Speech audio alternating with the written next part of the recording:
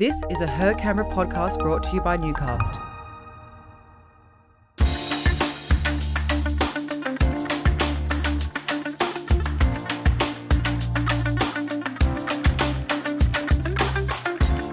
Hello and welcome to the Canberrans. We are a show and a podcast made proudly in Canberra on the topic of Canberra and brought to you by the teams at Newcast and HerCanberra and shot in the Lonsdale St studios. Today, it's my pleasure to welcome Steve Byron, who is the Managing Director of Canberra Airport. Welcome, Steve. Hi, Emma. Now, it has been an enormously challenging year for you, and I'm sure you've done more media this year than at any other stage of your career.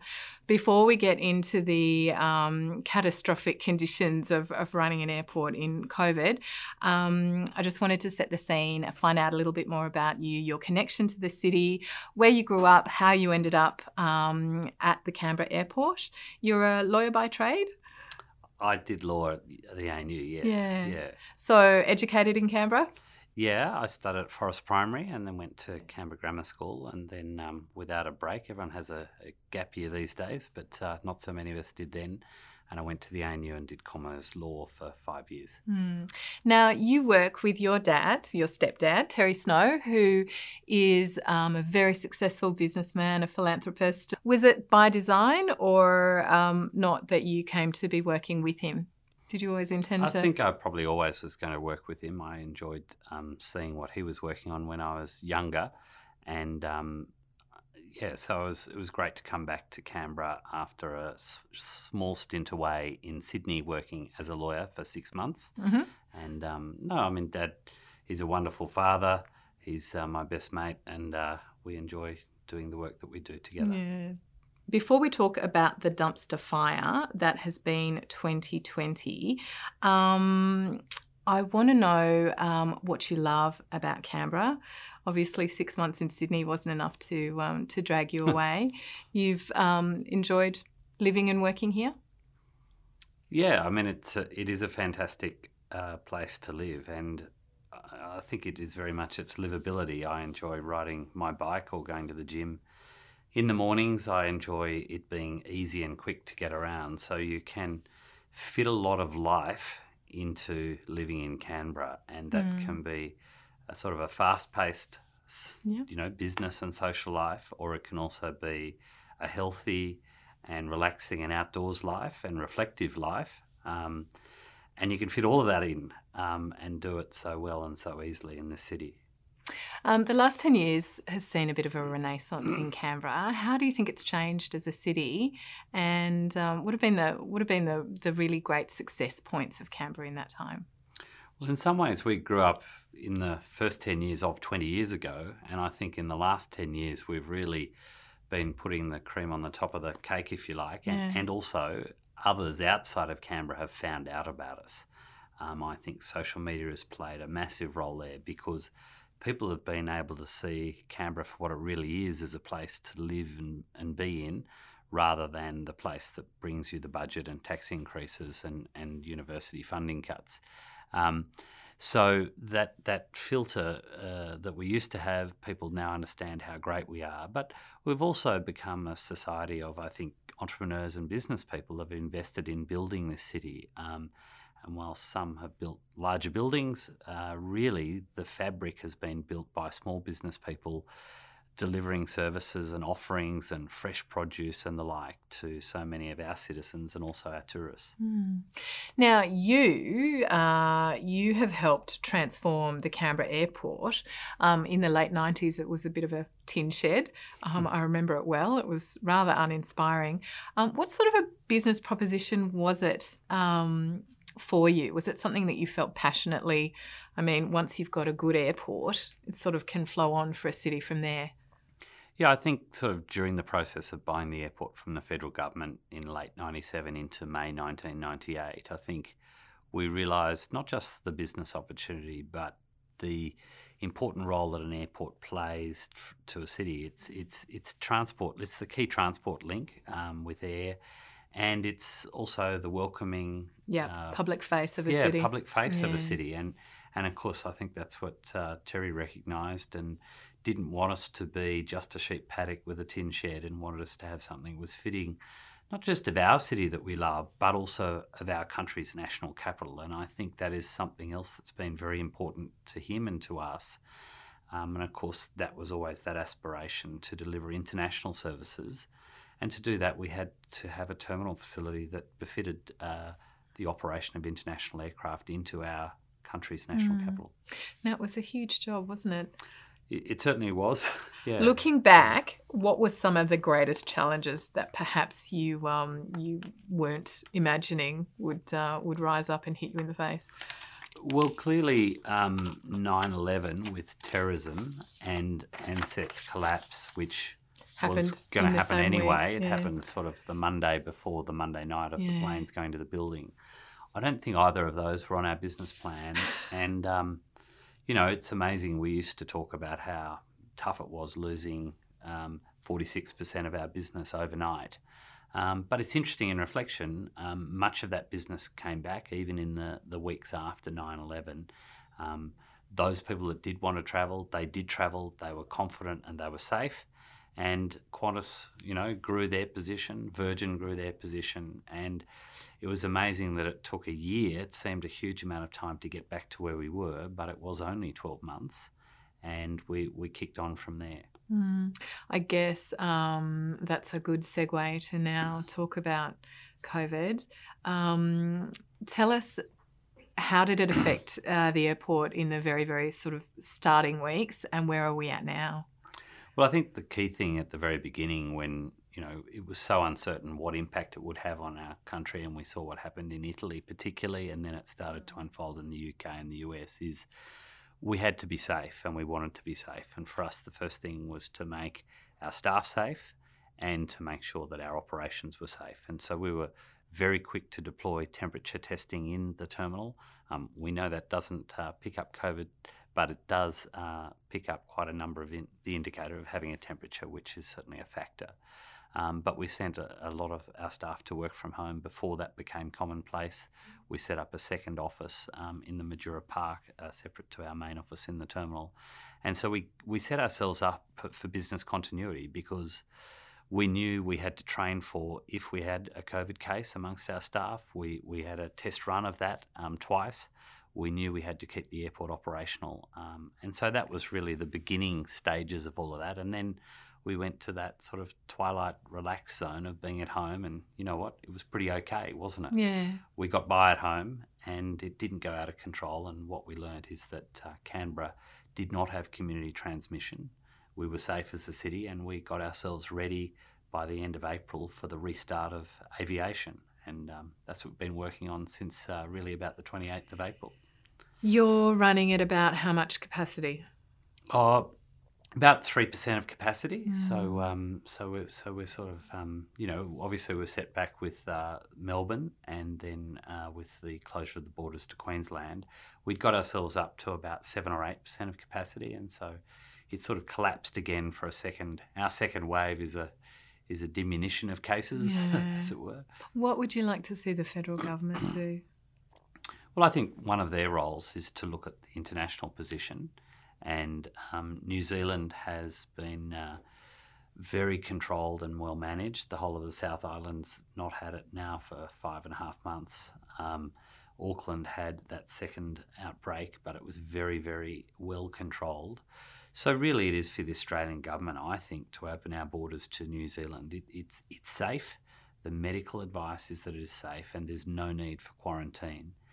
The benefit of that is that Australians and New Zealanders from New Zealand could come here to Australia, and then in due course that allows the Ardern government there to make their decision independently in their own way, and no doubt after their election in the middle of October to open up. Now, you said that after September 11 there was quite a good bounce back of confidence and that people were willing to travel. What is your take on travel, in 6 months, a year, 2 years' time? Do you feel that it will bounce back, or is it up in the air still? I think there's massive pent-up demand. It's gosh, don't we need a holiday? But it's also, there are so many people that want to connect with family. Yeah. Certainly good friends, but especially family. There are, there's a massive proportion of our community that needs to connect with other members of their family in other states. That is pent-up demand. And I think people are very confident now about flying. I think that given that COVID came into the country by air, there was concern that air travel was dangerous. But what we've learnt is that air travel is not a place of a high likelihood of transmission.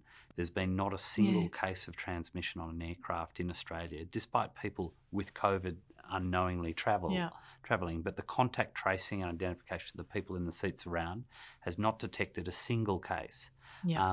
Of course, there could still be some risk, but I think people will be confident in the safety of travel. I think there's huge pent-up demand, so that bodes very well. The one caveat, I think, is that a lot of travel by air is for business and for business reasons, and that will be very, very low. And it'll be low not so much because people love Zoom. I think people are pretty over Zoom, but because in Sydney and Melbourne and even Brisbane, not many people are back in the office. So it's very difficult to do a day of business in Sydney and have a schedule of meetings and operate that way. So we can't give Zoom away and travel a little bit for business until people move back to the office. And I think that's going to be very gradual during the course of next year. Will you be able to stay afloat though and maintain your capacity while we wait?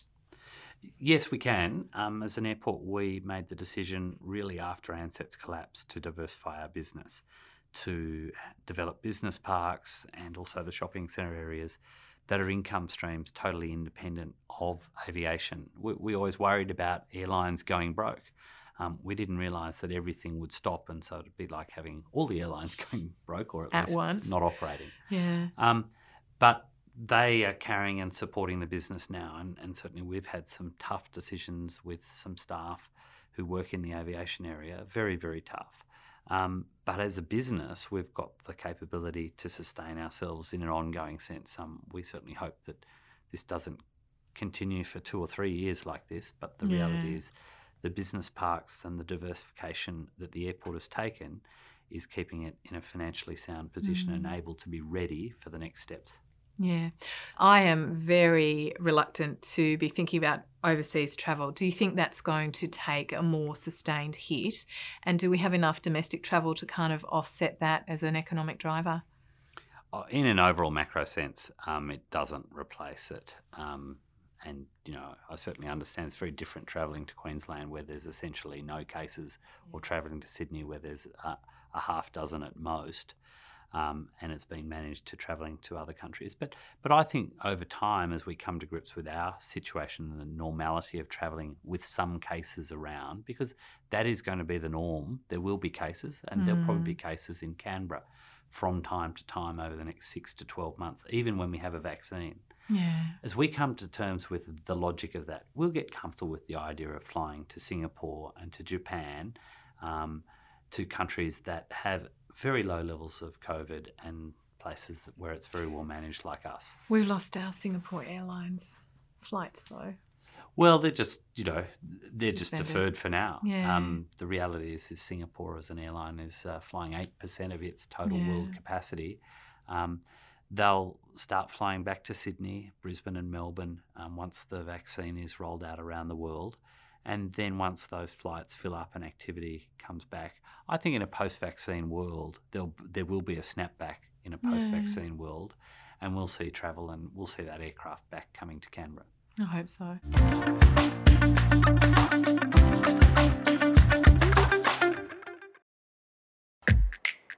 The Canberrans video series and podcast is produced at the Lonsdale St studio, Canberra's only dedicated studio space for video production, photography and podcasting.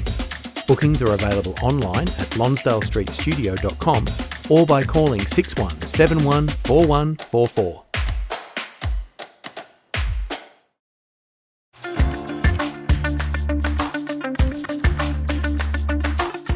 How thrilling was it to get those international flights? Because HerCanberra took a group last year to Singapore, and I just felt as a Canberra lifer, just felt we'd made it. We had an international terminal. We got on a plane that went straight overseas. It was really, it was really special. Yeah.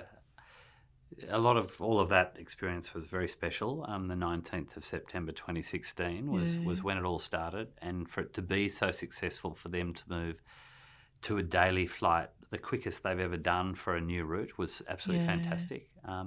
It's great to be able to. It was great to be able to go to Singapore, and that'll come back. This is just a question of time, and while we're in the middle of the storm crisis, it's very difficult to see more than 2 to 4 weeks ahead. It's very difficult to see beyond Christmas, but there will be a time, and I think people are very confident in the reality of the vaccine. The question of when is certainly up for grabs, but I think as we move into next year, we'll have a much better feel for that. How personally bruising has it been to be operating a business that really is on the front line of the economic impact of a global pandemic? Have you had many I can only imagine you've had many sleepless nights, and you've had to lose staff, and it's a family-run business. How has it impacted you personally? Quite a bit. I think mainly in that way with the people bit. So the hard work of really trying so hard to open up and restart aviation, for it to have taken so long for the borders to only just reopen by the 10th of July, and we'd been busting our gut for 6 weeks before that, and it was so late and slow that the fact that then the next wave came into Melbourne meant that people were very, very reactive. And I think if we'd have been open earlier for longer, people would have had confidence to leave the borders open. But it's not about the economics. I mean, economics is nothing. Business revenue by itself is nothing and meaningless. It's about the people, and the people that are at home with very limited futures. Tricky. Yeah. How's your dad feeling about it all? Oh, it's certainly not something that was on his radar of the way it would be, and Mum and Dad, like many people of their age, has grappled with the unfairness of it coming mainly at them, in certainly a risk sense in the early days, and not really wanting to bunker down. As families, you have those discussions. Yeah. But no, they're going pretty well. I mean, they're optimistic about the ability of this city and this country to bounce back. It had just, and so much of our life has bounced back quite well. The trick is to add in aviation to be part of that in an appropriate and safe way. And I think that maturity will come. We are all learning how to handle the virus and the risk, and we're all learning how to handle the restart of the economy to look after people. So this interview was originally going to be far less focused on the airport and more focused on your aspirations for the city, because your family is, has a very strong connection, a very strong investment, a very strong passion for Canberra. Just in terms of COVID, do you think where's Canberra going to be, in a couple of years' time? Have we avoided the worst of it? What do you? Well, I think Canberra, has got COVID, and the economic consequence of it will dominate our city for the next couple of years. But we're the luckiest city in the world, and so I think that's the way it will play out. So the opportunity is there to continue to grow our city. The challenge is to it's going to be a bit less growth, but we've got to keep making it that high quality growth that's interesting, that delivers a great livable experience, in an as affordable way as possible. So we're going to keep growing this city over the next 3 and 5 years as we sort of come to grips with acknowledging some things can't be afforded, some things can't happen. But obviously the number one priority is getting people back into employment, and I think our tourism sector is so critical there. There are so many young people that are going to need to go properly back to work in our restaurants and our cafes and our hotels, and that provides an income for them to find their career, whether it's in hospitality or whether it's a part-time job and they're at university doing something else. So this job piece is going to be critical to the sort of city and community that we're going to evolve into over the next 3 to 5 years. Now, we've already discussed our deep-seated desire to flee to Queensland. What can Canberra do to capitalise on the fact that it is in its own sort of little bubble. It's still going, it's a safe city. It's still got, I mean, Melbourne at the moment is like a ghost town, and I dread to think how it's going to rebuild. Canberra's sort of survived the war so far. What can we do to does the ACT government need to launch a massive Come to Canberra campaign? How do we... I think we've got to keep inventing our product. It's marketing can only do so much, and it's important. But I think people understand that Canberra is a safe city, and that will be a huge attraction. And I think it's the sorts of holidays that people are going to look for are not going to be the CBD experience in Sydney or Melbourne. They are going to want more of a regional sort of experience, and yet you can get a high-quality city experience that is safe in Canberra. So I think we're going to be very attractive. We can never be Queensland's sunny beach resort experience, but we can be a very, very good place to have a nice, relaxing holiday and in comfort. And if anything, I think that's what the country is going to be interested in, getting out, getting somewhere and exploring at our own pace with a bit of a break. Yeah. So if you had a busload of or a plane load of tourists arrive tomorrow, what would be the sort of things that you'd encourage them to do in Canberra? What are your favourite sort of, I know you obviously love bike riding and nature, but what are some of the more cosmopolitan pursuits that you would be recommending? Oh, maybe I'm not so cosmopolitan, but, the walk around the lake, people to see our city should understand Mount Pleasant. It's not well understood. I've taken the opportunity to walk between Mount Ainslie and Mount Majura.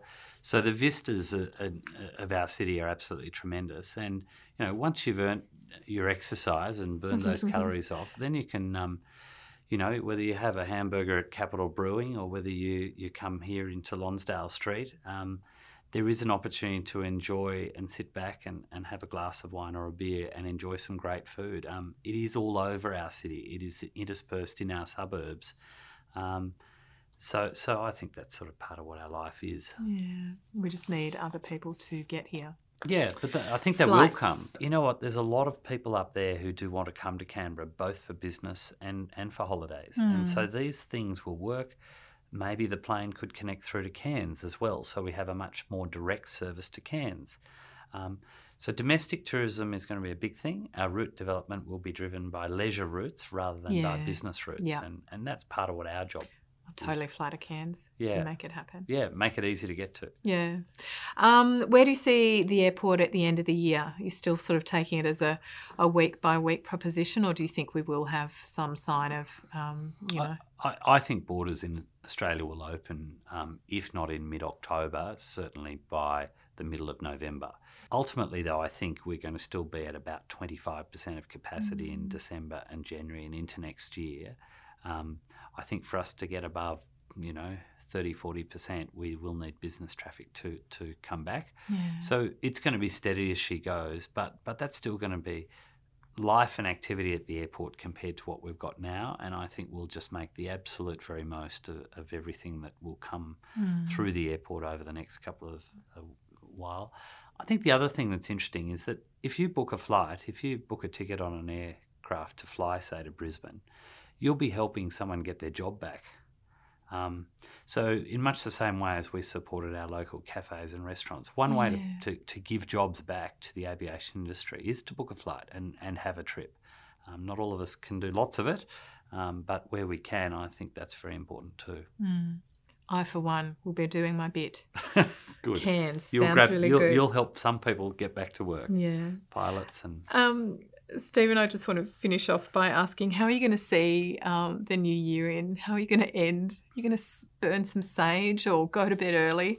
I mean, it really has been unprecedented. Yeah, I think we can, we want to turn the page and pretend it's behind us. It's not really going to be behind us. And it will go on until we have a vaccine, whether that's the end of March or whether it's the end of June.